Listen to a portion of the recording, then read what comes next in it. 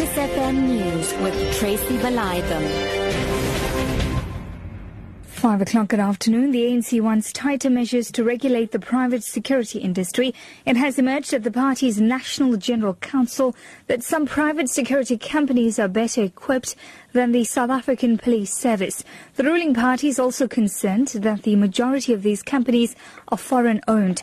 Chairperson of the ANC Subcommittee on Peace and Security, Nosiviwe Mapisang-Makula, says the situation is unacceptable. It's a phenomenon which all of us South Africans, not just politicians, should be concerned about. And of course, because they are so well organized, so well equipped, we found ourselves in a situation where at times they guard and secure government departments, including the national key points. And any country which is vigilant and which means business about the defense of their revolution cannot have the private security industry securing its national key points. The ANC has lambasted the International Criminal Court, saying it has lost its direction. The party's National General Council has resolved that government should start the process to withdraw from the court. Relations between South Africa and the ICC are still at an all-time low after government did not enforce a court order to arrest Sudanese President Omar al-Bashir at an AU meeting in Sandton earlier this year.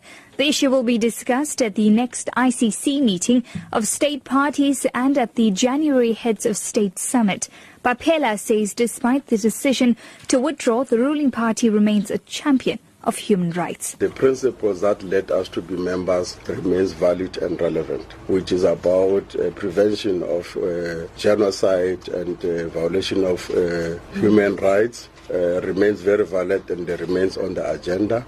However, the ICC has lost its direction, unfortunately, and is no longer pursuing that principle of an instrument that is fair for everybody. And also there are powerful nations that are also refusing to be members of the ICC, and yet they've got these unfettered powers to then refer matters.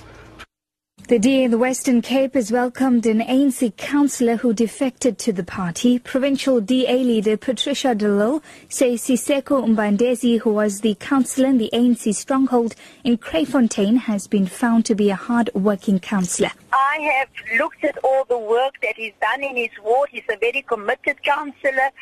And, by joining the DA, he will be able to continue to deliver services to the most vulnerable people in his ward.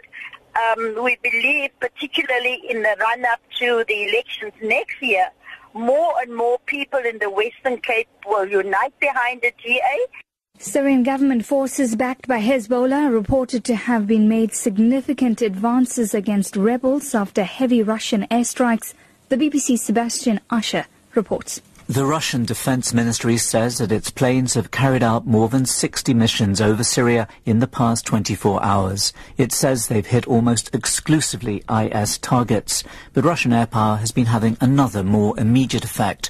Activist and government sources say that President Assad's troops are making gains amidst intense fighting in the provinces of Hama and Idlib.